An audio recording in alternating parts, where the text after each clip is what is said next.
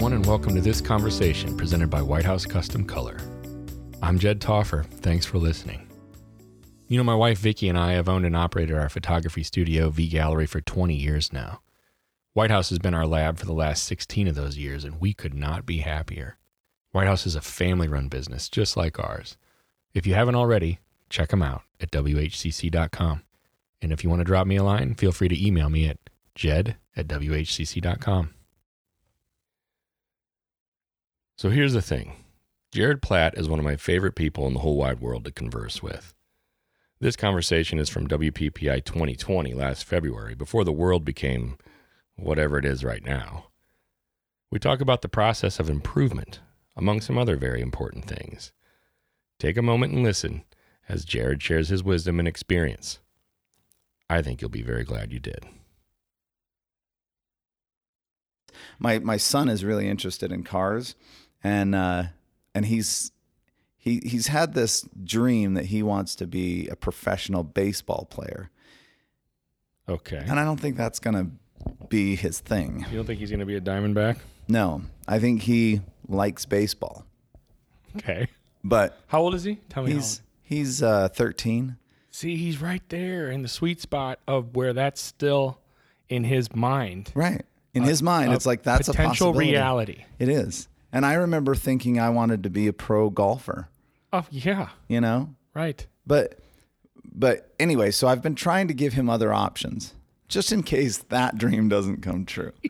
And let him savor it for a little bit. I'm not trying to like squash his dream. Giving him like brochures for. Yeah, I'm just putting other things on the table, you know. What do you think about archaeology? That's kind of a nice field. Being Indiana Jones or something. Just anything. That's about as possible as pro baseball player. But maybe I'm a cynic about it. But a little bit. But I've been giving him other options, and he really likes cars, and he's actually also very good at math and stuff like that. And I said, you know, there's a job where all you do is design the ergonomics of a car. Mm-hmm. You know, how far do you reach for this, and where do you place this, and how do you design the dashboard so that it's better seen? And he's like, ooh, that sounds really interesting. So maybe my son will be in ergonomics, like. So he likes cars, but then you would also have to be interested in ergonomics. I think he is. Yeah, especially when it has to do with cars. If it has to do with cars, right. I think if it was ergonomics for like office supplies, right. He might not be interested. Not so much. Right? So, but who knows? Well, here we are again for talk 3 together. Yes. And your topic is everybody used to suck once. Back at some point. At some point, everybody was terrible. Everybody was terrible. Even like Mick Jagger, you know. Was he? At some point, he couldn't play and he couldn't sing. Well, he might not be able to sing anyway, but I mean, that's arguable. But like anybody that you look at, no matter who it is, mm-hmm. They sucked at some point. They sucked at something. Like, have you ever seen those films that M. Night Shyamalan made when he was a kid? Well, they're hilarious. I've seen like clips and stuff of lots of people when they were a kid. You're going back to like kid? Like, well, it's just, you only have to go back a certain amount. Well, you have to go back a certain amount for everybody. But if everyone when they were a kid, you know, or at least if you're going to use that logic when they were a baby or an infant. Well, no, but everybody used to suck at a point they thought they were good. Okay, now that's helpful. Gotcha. Because, yeah, of course, if I just go find some random person on the street and give them a camera and they've never used a camera mm-hmm. before, they're probably going to suck at it. But when they thought they were good, that's an important piece for my mind right now. So everybody has a point at which they think they're good at something. But they're not. And they're willing to go out there and say they're good at it, but they're not. Yeah. Okay. And think how many people, like right now you have, I don't know how many thousands of photographers you have at WPPI running around. Right. And all of these people have spent money to come to Las Vegas to learn more about an art that they think they're good at. Mm-hmm. Now, fortunately, they have enough wisdom to realize that they should learn some more. Right. Right. But there's a lot of people who think I'm actually good at this, but they actually suck. They really do. Okay. You know? And the thing is You're not afraid to throw the shade, man. No. You're not afraid to bring down fire and brimstone on these poor people. hopefully this will be your most controversial. That's what we want. That's what we're looking for. I'm just trying to push the envelope. Well, unpack it a little bit. Expand on it a little bit. I mean, what I'm trying to do is get you to soften the edges a little bit or something. I'm not going to soften the edges for you, I know man. it, but I'm uncomfortable right now. So here's the thing. When I was a kid and I was writing music, I started writing music when I was in high school. And I thought I was good at it. Mm-hmm. Right? Even if you just compare me to other high school students, like don't compare me to Mick Jagger, just compare me to other high school kids that are making music and writing and singing and whatever. Okay. And I thought I was good at it, but I really actually sucked at it. I wasn't any good at it, but I thought I was good. And the stuff my friend and I went through back when we were about 20, maybe 28, we went through all of our old stuff that we wrote when we were in high school. Yeah. And then I went through stuff I wrote when I was in college, and I was listening to it, and we made a compilation of the music. We're like, we've got so many songs that we should at least archive so that we could play it for our kids or whatever for fun. Mm-hmm. And our rule was that we would mix the music quickly, like because we had it on this old 4-track recorder. Mm-hmm. And so we quickly mixed it, and then we said, we'll play this and record it until we can't stand it anymore. And we have like 10-second versions of these songs because they're so bad. You didn't last more than 10 seconds. Yeah, some of them are just little clips. It's like, oh, that was a funny idea, but it's horrible. Yeah. But we thought we were good. You did. But we didn't have the wisdom to know that we weren't good.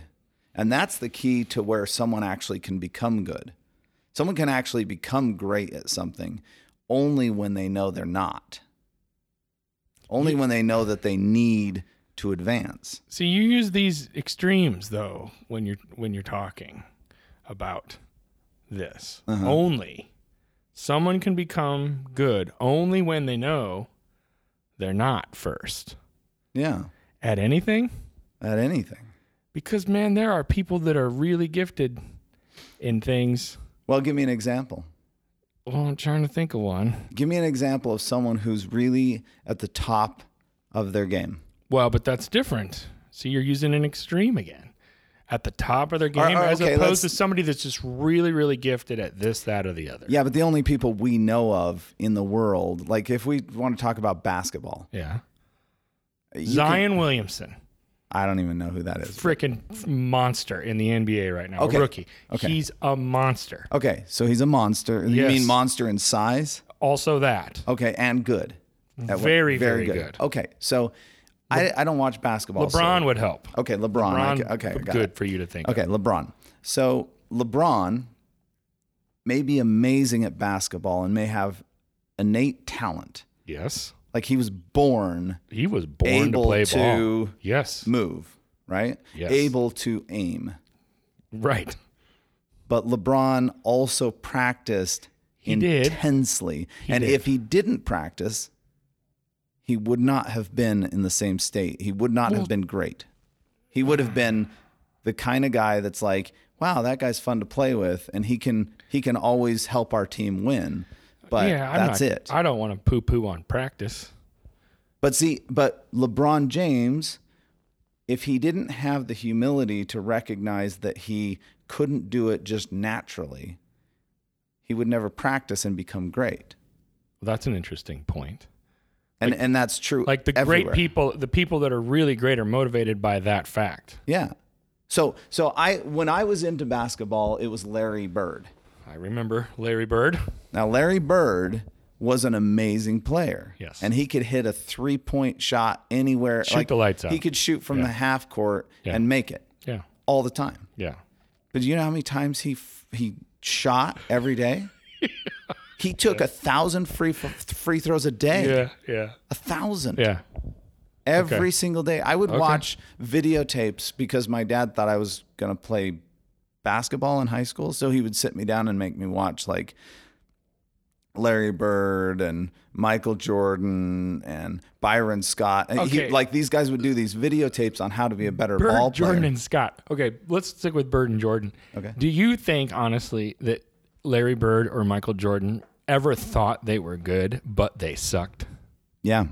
Really? I mean, outside of being a toddler, Larry Bird, when he thought he was good, was freaking good.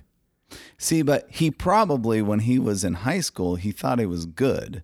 But if he had thought, I'm awesome, I'm so good, I'm really good at this, and hadn't practiced and hadn't taken those 1,000 free throws, he himself would turn to the camera on these things that I was watching because my dad wanted me to be a better ball player. Right. I would watch these and he would turn to the camera. He'd say, look, it's the 1,000 free throws that I take every day that make me able to shoot and make the basket. Free throws.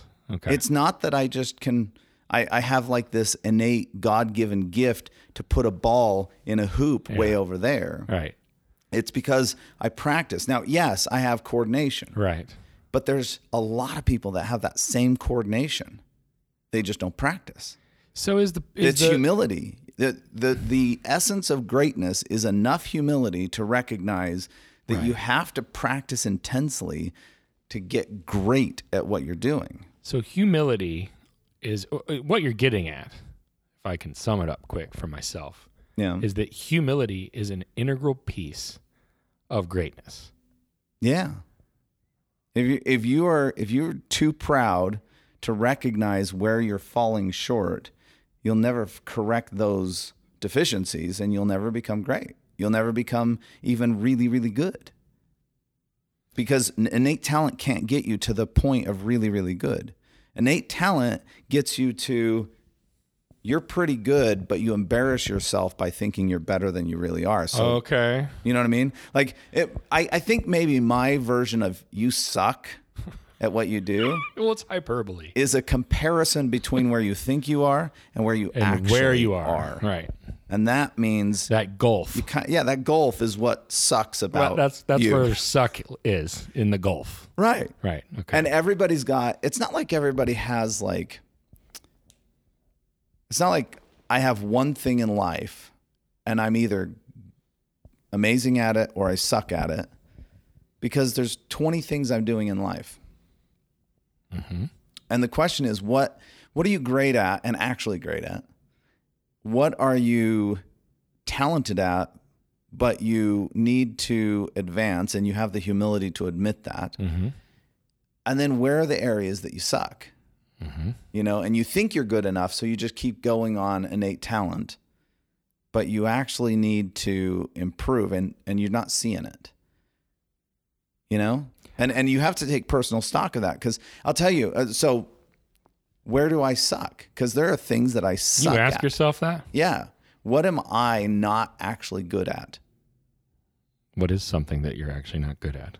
I'm not really good at being a great, like, present dad. Are you telling me that you suck at being a dad? Maybe. What? Because I'm too busy doing my other things. And I recognized this the other day, actually, and it was kind of a shocker to me.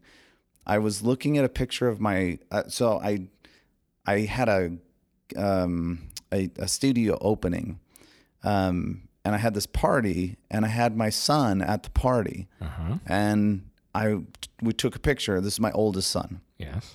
Got a picture of the two of us. And to me, that was yesterday, right? Okay. In my head, that was yesterday.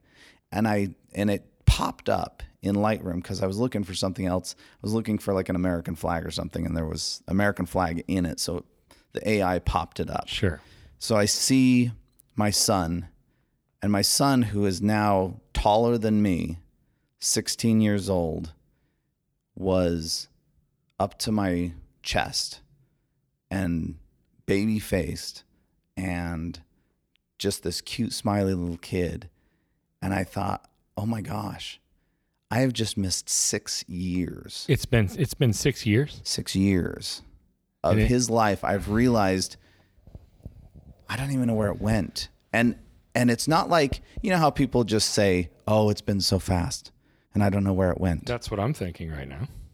But it's not It's more than that, because the amount of time that I have spent with him, like doing things together, is so minimal because I've been spending time, you know, traveling to shoot weddings or traveling to teach people and whatever. And I just realized I've missed 6 years, and it went by so fast. And I don't think that I utilized that 6 years well enough with him. I mean, we're still, you know, good relationship. He's still a good kid. It's not like he's gone off the rails or something like that. Mm-hmm. But I realized that I thought I was better as a dad than I really am. And so that's a place where I have to kick it into high gear and I have to say, okay, I thought I was good because I was paying bills and I was going to church with them. Sure. And I was reading stories to my daughter at night. And I was, you know, so I thought I was good. But then I realized, I got a long way to go. I've got a lot more steps to take to be a better dad, a better husband, a better, you know, family person. And so I realized I have to do some things to kind of shift and make sure that I'm around more. And I actually, so we've taken some steps as a family to do that. So I'm not traveling as much. Usually I was gallivanting all over the place doing one thing or another. Mm-hmm. And I was probably in 2 places every month. But I see your name in a lot of things. Yeah. For a lot of stuff. So I move around a lot. But as of, I think, October, I was in town at my house from October through January. Almost for 3 months When's straight. the last time that happened? Almost never. Right. But it was because I realized I kind of suck. Yeah. And that's the thing, is that I think that people are too eager to pat themselves on the back, and no one's willing to really look at themselves and say, where am I failing? And what are my real problems and issues? They're just not willing to do that. In fact, most people have to go pay a therapist to try and figure that out. Well, and I hear, as strange as it might sound, I hear you saying this without shame. I hear you saying it. I'm not saying regret. Right. So I define shame as I'm a bad person, not that I just did a bad thing, but I am bad. Sure. I don't hear you saying that I am bad. Right. I hear you saying that I have done a poor job at X. And in this case, it's being a dad. Right. In particular to your oldest son. Right. Because those 6 years flew by. And from your perspective, that picture was yesterday, and really it's been 6 years. So I find it interesting that you're just stating a fact. You're not putting yourself down, so to speak, or like saying, oh, woe is me, I'm so horrible, and that the shame piece isn't there. That's not how I'm experiencing it. Yeah, and I don't think that shame is a useless emotion. Well, it's easy to say that, but it's why therapists have jobs. True. Yeah. Because it's so easy for most people. You say it so easily. There's no shame in what I'm saying because it's a useless emotion. Well, you know what else is a useless emotion? What? Jealousy. That's so easy. It is. It's a stupid emotion. So is pride. Think about is pride. They're all useless and terrible, and yet they infect exist. us. I know they don't just exist. They are pervasive. Right. But that's why I think that's why I'm going to organize my thoughts here. That's why what I'm trying to tell you is interesting and significant about this conversation that we're having now, is because I sense an absence of shame. When normally, when I have someone come to me, because this happens sometime, and they're talking about where they feel like they have failed, or where they feel like that this was something they did bad or wrong or whatever, they take that in to themselves, right? Mm-hmm. It's not just merely saying, I did a poor job at this and I need to work on that, right? As a result, they say, I did a poor job at this and that means I am bad. And they don't necessarily say it, but that's what they think and that's what they feel. I don't get that from you. Yeah, well, maybe it's simply because you think it's useless to feel that way. I do think it's useless to feel that way. Now, that doesn't mean I don't ever feel shame at some point, but at least I recognize that shame it's not productive.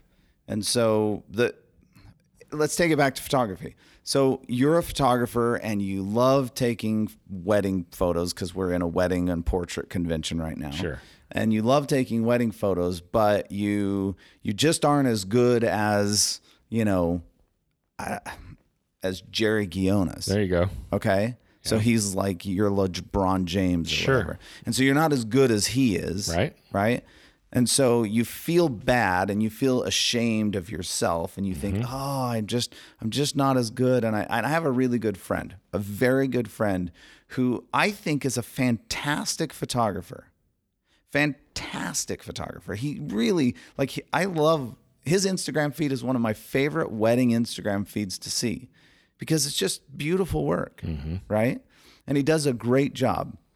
And I met him as a student at a workshop that I was teaching. And I love this guy. It's great. And I'm going to mention his name because if he ever hears this, I want him to know that I think he's great. It's him. And so his name is Cable. And he is he's fantastic, but he always gets down on himself because he's not as good as so-and-so. He's comparing himself to other people. Right.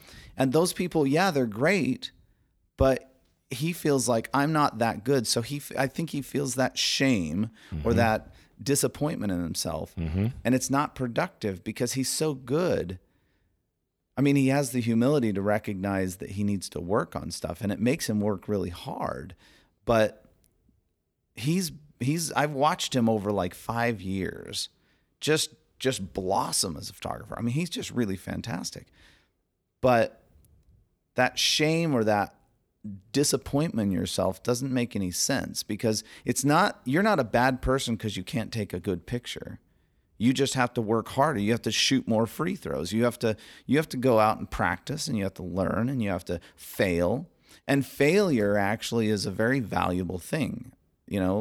Thomas Edison created a light bulb that we all still use because he failed, I don't know how many. 9,999 times. A lot of times. As the story goes, right? Yeah, like at least 1,000 times he fails. Sure. And his emotion over it was, well, I've learned one more thing that doesn't work. Right. And so I think the idea of improvement, because this is really what we're talking about, is just the process of improvement. And I think the process of improvement is that you have to, be humble enough to recognize that there's something that needs to improve. And that means you have to take constant stock in where you are. And I have to take constant stock on where I am as a dad. And is one of the reasons why it went so long is because you didn't do that. Yeah. For 6 years, you stepped away, I guess, or you neglected to take that constant stock. Yeah. Of that part of your life. And it just 6 years down the road, I realize, crap, I should have taken stock of this 3 years ago or 5.5 years ago. Right. When I realized that, but it's water under the bridge. It is what it is. Right. Like you've gotten to this point and you're not as good as you thought you were. So then the question is, what do you do with that information? What do you do now? And the answer is you got to change something. You got to practice at something. You got to spend more time at something. You got to, work on that thing, whatever that thing is, whether it's photography or music or business, numbers. Yes. Yeah. Doing your taxes, whatever. Taxes. Right. Like you got to work on that thing that you're not good at. And there's a lot of things that I suck at a lot of different things, right? I am not good at a lot of things that I would like to be better at. I'm good at certain things, but I think the real challenge in overcoming the suck is being able to look, like on a regular basis, look at yourself and say, am I really as good at this thing as I think I am? Now, my wife always tells this story, and I don't remember this story happening, but I trust her because she doesn't lie. At least I don't think she lies. Good. If she does, she's very good at it. Yes.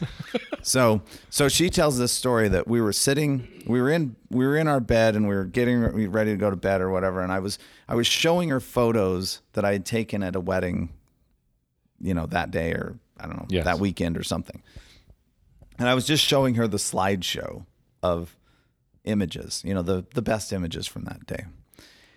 And I was showing her, and she, it's funny that we're on a mic and I'm showing you with my hand that I'm swiping through an iPad.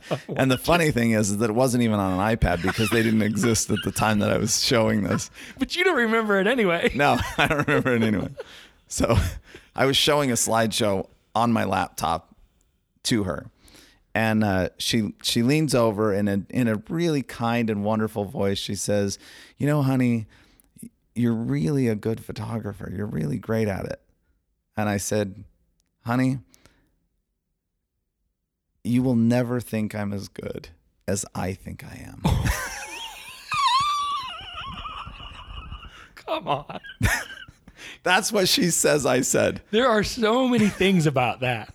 Like you unpacked that one. It's just in my mind. It's like it looks like a tree. I don't know which branch. Honey, you will never think like a tree in the dead of winter on a lonely hill. There's like all these tributaries for questions and things that I want. Go for it. Well, that's it. So that was me. And you blacked that out. You were like, well, that didn't. Yeah, that wasn't right. That come out the way I should have said that. But the thing is that's that kind of pride element where you're like, I'm so good at this thing that no matter what other people tell me, I'm better than that, And it's one thing to just be inoculated from criticism so that you don't feel bad when you get rejected. That's a different thing. Right. Because we all get rejected. Right. Like when we're trying to get a client and they don't choose us, we feel rejected. Right. But we shouldn't feel rejected because they just wanted a different thing. It's not like they hated you. They just wanted this work instead of that work. Or they wanted that price instead of your price or whatever. Well, to speak of it in a cavalier way, you can just become used to rejection, or at least get to the point where you can accept rejection because that's what's going to happen sometime. Right. You have to get to the point where that's okay. Well, right, but it's kind of, yes, easier said than done, though. To me, it's kind of like saying, well, shame is useless, therefore just don't feel it. Just don't feel shame. Correct. Like stop it. Turn it off. Just what are you doing? Right. But then the flip side of that coin is that you can't get to the point where you care so little about what other people think that you just assume that you're amazing. Right. And that it's kind of like, I kind of think of like Michael Jackson, and he was kind of such an odd person. Like he was just bizarre. And I think it's because he never had anyone or never heard, hey, you're acting weird. You're doing weird things. Because that's a guy who was amazing at what he did. Yeah. Like he was the top of the top. Like his talent was off the charts. But he didn't have enough people around him that he was listening to that could pull him back down and say, hey, you need to get this odd nature under control. You need to go see someone about it. You need to, something. Well, he was surrounded by a bunch of yes men and women, essentially. Right. Yes men and women. That were all profiting off of his talent and abilities. Sure. Managers and tour directors and right. producers and all these people just had lots of money to make. Right. And they're saying, at the time, this little boy's talent. Right. Really. From the very beginning. Like he was like kid. 6 or whatever he was when he's just doing these incredible things. Well, and the thing is that think about what that does to your mind. If you go through your whole life from when you were a little kid and never once does it enter into your mind, or does anyone ever call you or check you on the fact that you're not good at this? Mm-hmm. You're good at everything. Mm-hmm. That's going to warp your mind. How could you not believe it? Yeah, especially from that age. Right.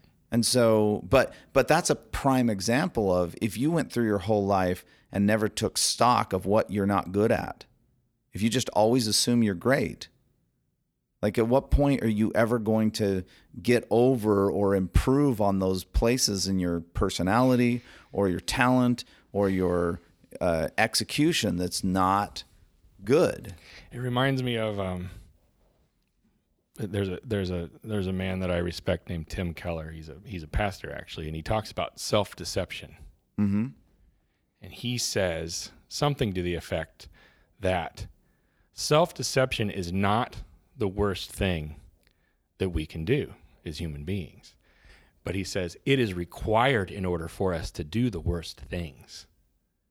Like if you get to a point where you're self-deceived about whatever, you're literally capable of doing virtually anything. And like you can look throughout history and pull out all the main, the big examples. All the evil demons of people that were self-deceived. In other words, they were convinced that whatever they were doing was good, right, or true, or in their best interest or in somebody else's best interest, right, when in fact maybe it was objectively terrible.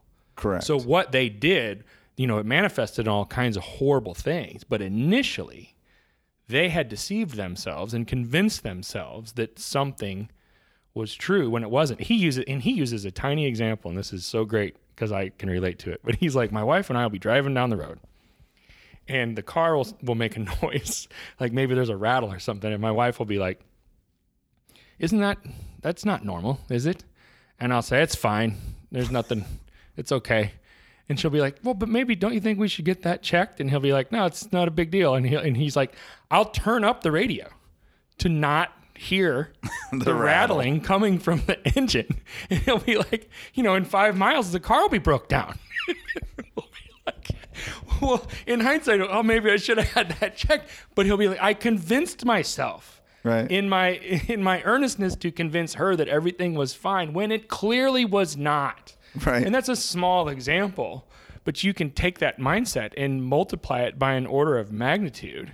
You can do it with anything. You can do it with a personal habit that you have, and you're like, oh, it's fine. Yes. I'm not addicted to this thing. Yeah. I just have a drink every once in a while, right, like every 2 hours. Yeah. Yes. You can go that far with it. That's so true. And it's just self-deception, but it's that I don't have enough either willingness to suffer personal criticism. I'm not willing to take criticism either given by myself or by my peers, or I'm not humble enough to listen to the criticism and I just dismiss it. I think a big piece is that we inherently as a culture take criticism personally, and that's the shame piece again. So I don't think that we as a culture or a society are adept at delineating criticism for what it really is. And some of it's because some people are really bad at criticizing too. Yeah, some right? people are mean, critical people. Yes, they can just be jerks, right, and maybe even intend it to be personal. So I get that. But then even when that happens, you on the other end of that need to be able to see that person's just a jackass. Right. Just because they're saying these horrible things about me doesn't mean by any means that they're true. Right. But even above that, we have to be able to, I think, or at least it behooves us and is in our best interest to be able to take criticism and separate that from who we are as people. Just because you're criticizing this, that, or the other thing that I did, or even that I said, or my work, or whatever it is, that doesn't mean that I am bad. Right. Just by any means. Yeah, it just means that something I did didn't work was out or was wrong or subpar. subpar Or whatever it is. or was blatantly bad. Yeah, maybe it was terrible. There are some people that I know personally that did blatantly bad things, and they went to prison for it. Oh, I see what you're saying. For 13 years, Okay. went to prison for it. Okay. Right? So we're talking... And you would still say that doesn't mean that person is bad. Would you say that? Well, that person is only bad if they embrace the things that they did that are bad and they love them. And That's the self-deception. Yeah. I mean, because then all of a sudden you're talking about Stalin and Hitler and I see. You're Right. going through all of the Right. evil demons of But don't you think that those are perfect examples of people that were self-deceived to the point? I think so. where Yeah, they were able to commit atrocious acts. Right. And I'm sure that they did things that were bad, but then they embraced the things that they were doing and took them on as a personality. Right. Whereas there's most people who do something that's actually very bad, they don't want to do that again. Yeah. They were mistakes, and they're actually good people. And I've seen people rise up from the ashes of bad things, and they're very good people. Yeah. And they do very good things. But the only way that they do that, and the person I'm thinking of specifically in my mind, which I'm not going to mention who it is, Okay. but the person I'm thinking specifically of in my mind, from the day one after he went into prison, day one, he immediately started trying to change who he was and what he like. So he sought counseling in prison. He just became a new person in prison. And so when he came out, he was a great person and good and kind and thoughtful and honest and open about everything. And he was a good example of someone who didn't let shame ruin his life. He said, I did something that was wrong, and I am no longer that person. I have changed who I am, and I have done everything I can, and I've put guards up to avoid those things in my life. Yes. And I think that's where shame is. The worst thing about shame is that it hides us in the shadows. When we're ashamed of something that we've done, or even, and back to photos, like if you're ashamed of your talent or your ability at lighting or your ability, you just don't, and you feel bad about yourself. Yeah. Instead of just recognizing that you're just not as good as you want to be. Right. That shame puts us in the shadows, and we don't seek out help, and we don't seek out advice, and we don't go talk to people about our stuff. We just kind of try and do it on our own. Right. And when you try and do stuff on your own, you don't get very far very fast. Right.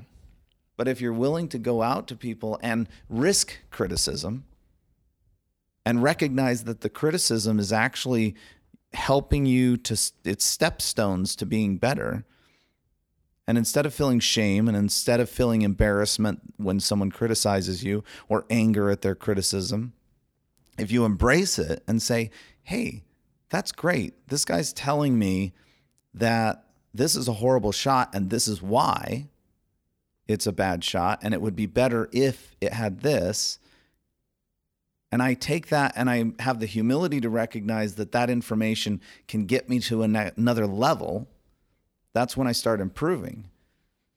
But if I either think I'm better than everybody else and I don't listen, right, or I'm so ashamed of who I am that I go hide in the shadows, or who you think you are, or who who I think other people think I am. There's that too. Right. You know, like if I worry about everybody else's opinion of me because it hurts me as a person and I feel sad and ashamed and then I don't seek out advice and I don't seek out help and I just get worse and worse and worse. And that's when I think you just become I think there's two options. Either you don't have the humility and you self-delude yourself, right? You become delusional about who you are and all the yes men around you. You're self-deceived. Yeah. Or you become a recluse and you avoid any kind of comments on anything you're doing and you avoid it, here's a prime example today. Facebook is ruining our ability to connect and to get better. There are a whole host of people out there that if someone tells them something negative on Facebook, they're going to unfriend them and they'll never hear a dissenting voice again. And the people who do that, the people who can't stand to listen to an alternative point of view, who can't stand a little criticism, are going to wake up one day and realize that their whole life they've been like Michael Jackson, listening to yes men, and then they're going to get in a real position and realize they don't have any of the thoughts or skills or understanding of the world necessary to make it. To navigate that part. Because they will be little flowers that are crushed by anything and everything that someone says. And I mean, that's what I appreciated about my photo education was I had some amazing teachers who were brutal. Yeah. And they inspired. You talked about that one guy last time. Yeah, they inspired brutal commentary inside of the class. And by doing that, we all became better. Right. And I don't feel shame over things that I made a mistake on. Right. Or that I didn't do well because, I messed up on that, or I didn't do as well as I could have. But that's okay. I just need to do better the next time. At the risk of opening Pandora's box, I would like to ask you what your theory is, because I'm guessing you have one, on why we have gone that way as a society, as opposed to the other way. Is it a reaction to maybe too many people in power or authoritarian positions abusing? Is it an overcompensation? No, I don't think so, because I think that if you look at the history of the world, we have become less authoritarian and more democratized over the course of time. So, like, if you go back in history and you'll find, I'm not even talking politically, but of course. Well, no, but I'm saying, like, the interconnectivity of the world, the fact that we can all communicate with anybody that we feel like at any point has. I mean, think about it. 20 years ago, there were like 3 voices that you listened to on the TV to get news or information. It was, like your major news network, and then you would go to the movies to get your information or your entertainment, and you would and then you would buy magazines, right, and books, right. And so it was the publishers of the world that told you what to think and what to enjoy and what to experience. So we're not even talking political. People Magazine, Warner Brothers, and frickin' Tom Brokaw. Right. So these people were the ones that told you what was important and what to enjoy and what to think about. Right. Right. And so that was a very authoritarian system for entertainment and information. Okay. In the same way that if you go further back in history, the further back in history you go, the more you get back to kings and despots and rulers of that control everything. Sure. And the more we've gotten into a society where we can connect on our own, we can connect from person to person. I can connect to someone in Russia or Uganda or Canada or wherever at the drop of a hat. At this point, I get to choose where I get my information. I can go to Netflix and watch a movie, or I can just go over to someone's Vimeo channel and watch a movie that had a budget of $5. Yeah. Right? Yeah. So I can watch anything I desire, and I can talk to anybody I desire. I can get my news from anybody, regardless of whether it's right or wrong, whether it's accurate or not. And so by doing that, it's like no one has a stranglehold on information anymore. And so I think that the issue is, rather than because we're afraid of authoritarianism, I think what really has happened to society to get us to avoid confrontation is that it's gotten so easy to choose the conversations that we're going to have that we just are so unwilling to face anything difficult that we just choose the conversations that are easy for us. But I wonder if one of the reasons why we are so adverse to facing something difficult, because I don't think it's in our nature to embrace that to begin with. I mean, who wakes up and says, I can't wait to have painful experiences today so that they can make me better on the other side? Like that's not how we're wired. But why do we think that a conversation where someone is disagreeing with you is a painful thing? Why is that? Well, there's different levels of, don't get me wrong, I'm not talking about, horrific trauma type stuff. I'm talking about something as simple as, okay, the memes that are like, oh, you think you have it bad now. When I was 5, I died once, and my mom just said, rub some dirt on it. I mean, like right. when we were kids, like playing sports, to go back to that, like if you got hurt, it was like, shake it off, right. man. Walk it off.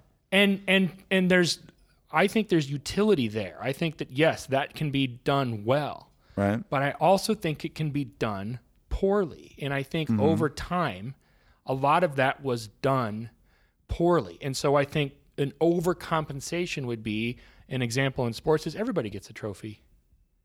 Right. You know what? Right. Yeah. You know what? Everyone gets there are no winners.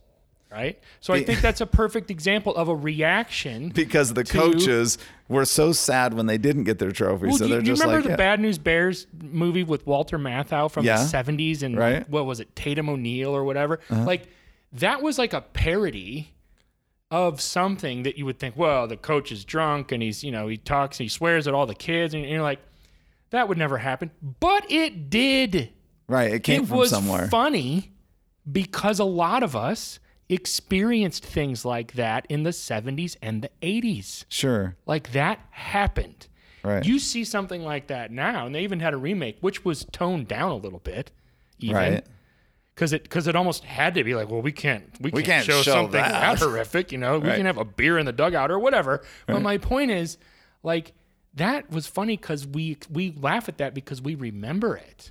Right. And I wonder if there's just been this overcompensation on the other end, and that as a result, you miss out on the benefits of criticism because in your mind, and I'm talking about the collective, right? You can't even comprehend that that's something that is a thing. That yes, you know right. what, the school of hard knocks, so to speak, can make me stronger for what it is that I need to face later on in my life. Well, I think you're probably right. I think there's an overcompensation that people experienced difficulty in the past, and so they're trying to avoid. And you avoid it for your kids too, right? Also for them, like, I don't want my kids to have to go through that crap. But at some point, your kids are going to not.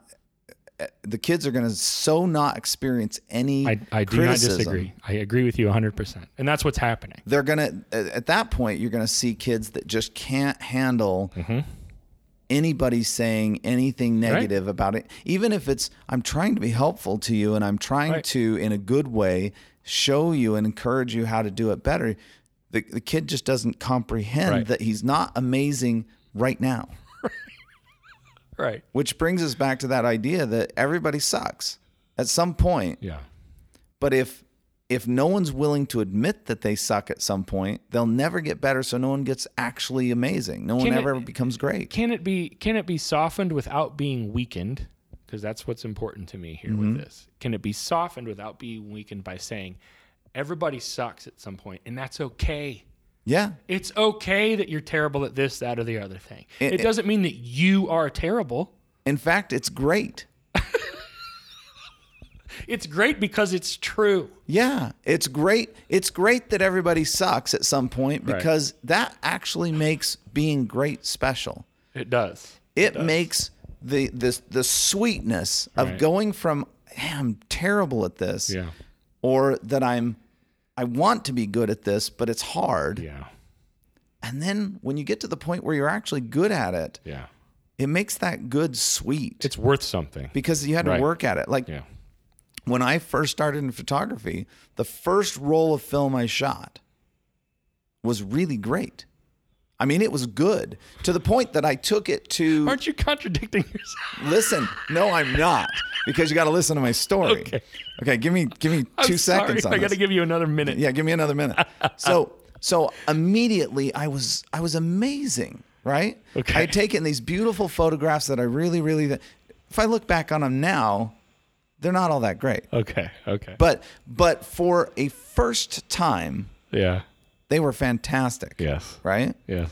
So I was really excited about them. I showed them to teachers in high school, and they were actually blown away. So I had confirmation. They were like, these are really good. Yeah. Right? Yeah. So I was like, that's it. I'm good at this. I have reached the pinnacle. But you know what happened as soon as I realized I was great at this thing? Yeah. I got bored of it. Oh. And I dropped it. And I didn't do anything with it because I was like, see, I can do that. No big deal. Right. But then I went to college, and on a whim, I took a photo class because I was a music theater major.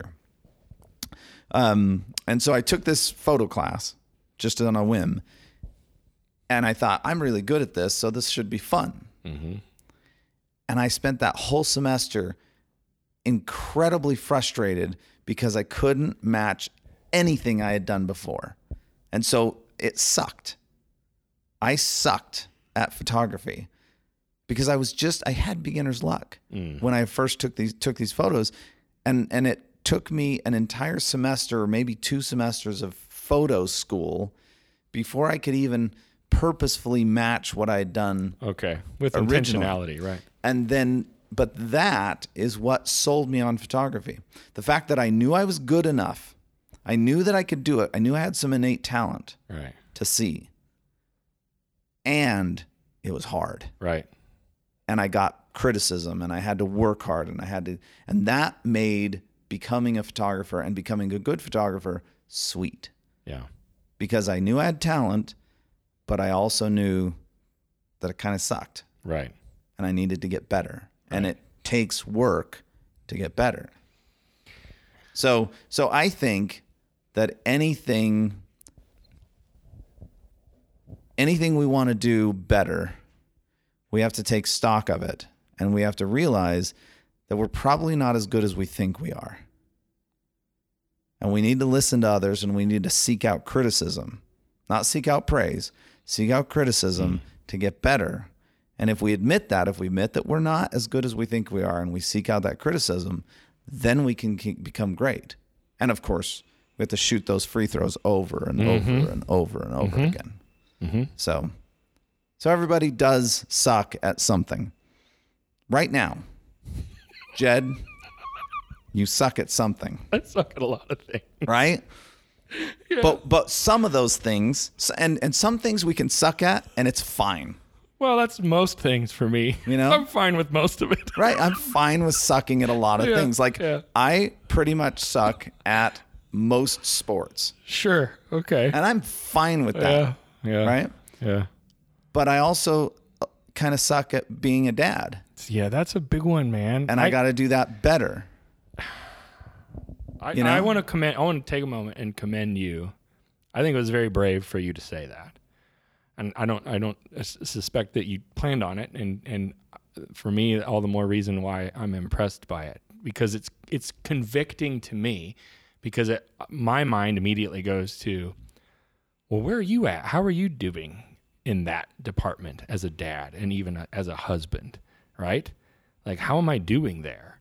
I'm taking stock, and I'm going to do this later too. I will take stock in where I'm at there. And so I think that, you can take that concept and apply it to, whatever in your life. But if you're applying it to the way that you can light an image and staying there, and not applying it to other things that are probably more meaningful. More important. Certainly more important, right? Like, apply that across the board. And maybe you'll know that you're on the right track when it starts to hurt a little bit, or when it starts to get scary a little bit, because maybe you really are capable of not necessarily being afraid when you take stock of something like how good you are at being a dad or how good you've been at being a dad. But that freaks me out a little bit.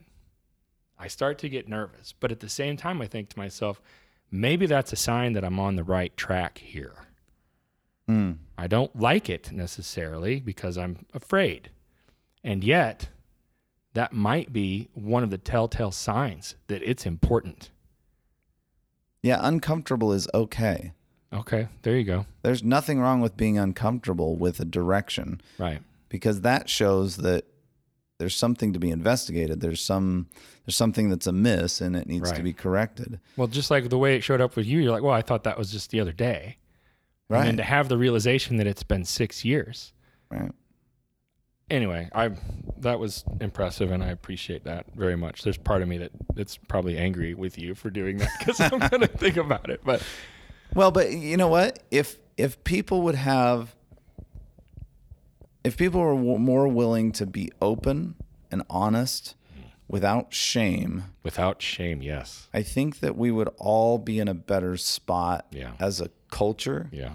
And I'll tell you, I have a friend in New York, and his name is Carlos. And Carlos is the leader of a group. Like, he does these group discussions, and it's like Alcoholics Anonymous, but it's for anybody who has an addiction of some sort. It could be any kind of addiction, anger addiction, whatever. And when I go and visit New York, we usually go to dinner. And usually it's on a day where he's leading this group discussion with people. And so I always tag along. You go to the group? Yeah, I sit at the group and I sit in with the group and I listen. And these people at this group are open and honest, and they just say what's on their mind without shame, without trying to hide what they just say, look, I'm having a problem with this, or hey, I've fallen off the wagon on that, or I'm doing great with this, and they're just open and honest. And that kind of a willingness to be who you are and to recognize that you fail in certain areas and that you need help in these areas, they all are better off for it. Yeah. Now, those are addictions, and those are more difficult things that people need to, deal with professionals on and stuff like that. But just in our daily lives, if we're willing to be more open and honest with each other, and have a conversation, and even if it's a recorded conversation, say, look, I'm failing on this, or I'm not doing well on that. That's okay. Right. It's okay to have those conversations because someone is going to benefit. Well, and hopefully it's me, And you've just performed the first step at improving what it is that you're acknowledging you need to improve. Right. You've just performed the very first thing you need to do, which is acknowledging it in the first place. And then you have to do something about it. Right. And that's a hard thing. Right. Because I'm changing a lot of my career and the way I do things because of that realization. And so the last 3 months has been a real challenging, I don't know how I'm going to do all this because I'm going to have to change things drastically if I'm not going to be traveling around a lot. I remember growing up watching G.I. Joe, and they would say knowing is half the battle. I think the other half of the battle is doing. Yeah, that's right. Right? You acknowledge that this is an issue. I failed here. Well, you're halfway there. And I think it's an important step, a necessary step, to know it and to say it, proclaim it, own it. But then the other part is now do something about it. You got to do something about it. Right. Because if you know it and you don't do something about it, it's almost worse. Then shame. I do feel shame. I feel shame when I know something's wrong and I don't do something about it. No, that's conviction. Then I feel a bit of shame. Shame is I am bad. These are Jed's definitions, but I think that they're legit. Mm-hmm. Shame is I am bad. Conviction is that is bad, or what I did was bad and I need to make it right. I have to do something about it. And I think conviction is amazing and important. I think shame is destructive and is dark and horrible, and there's never any use for it. That's right. And you said that earlier. It's a worthless emotion. Worthless. We'll end on that. And for all those out there who feel shame, you're not worthless. You're not worthless. Just the emotion you're feeling. The emotion that you're feeling is worthless. Yes. Hey, thanks for this. This is number 3 in the books. Number 3. I appreciate it. Yeah. Third time's a charm. It's always a pleasure. Have a good one.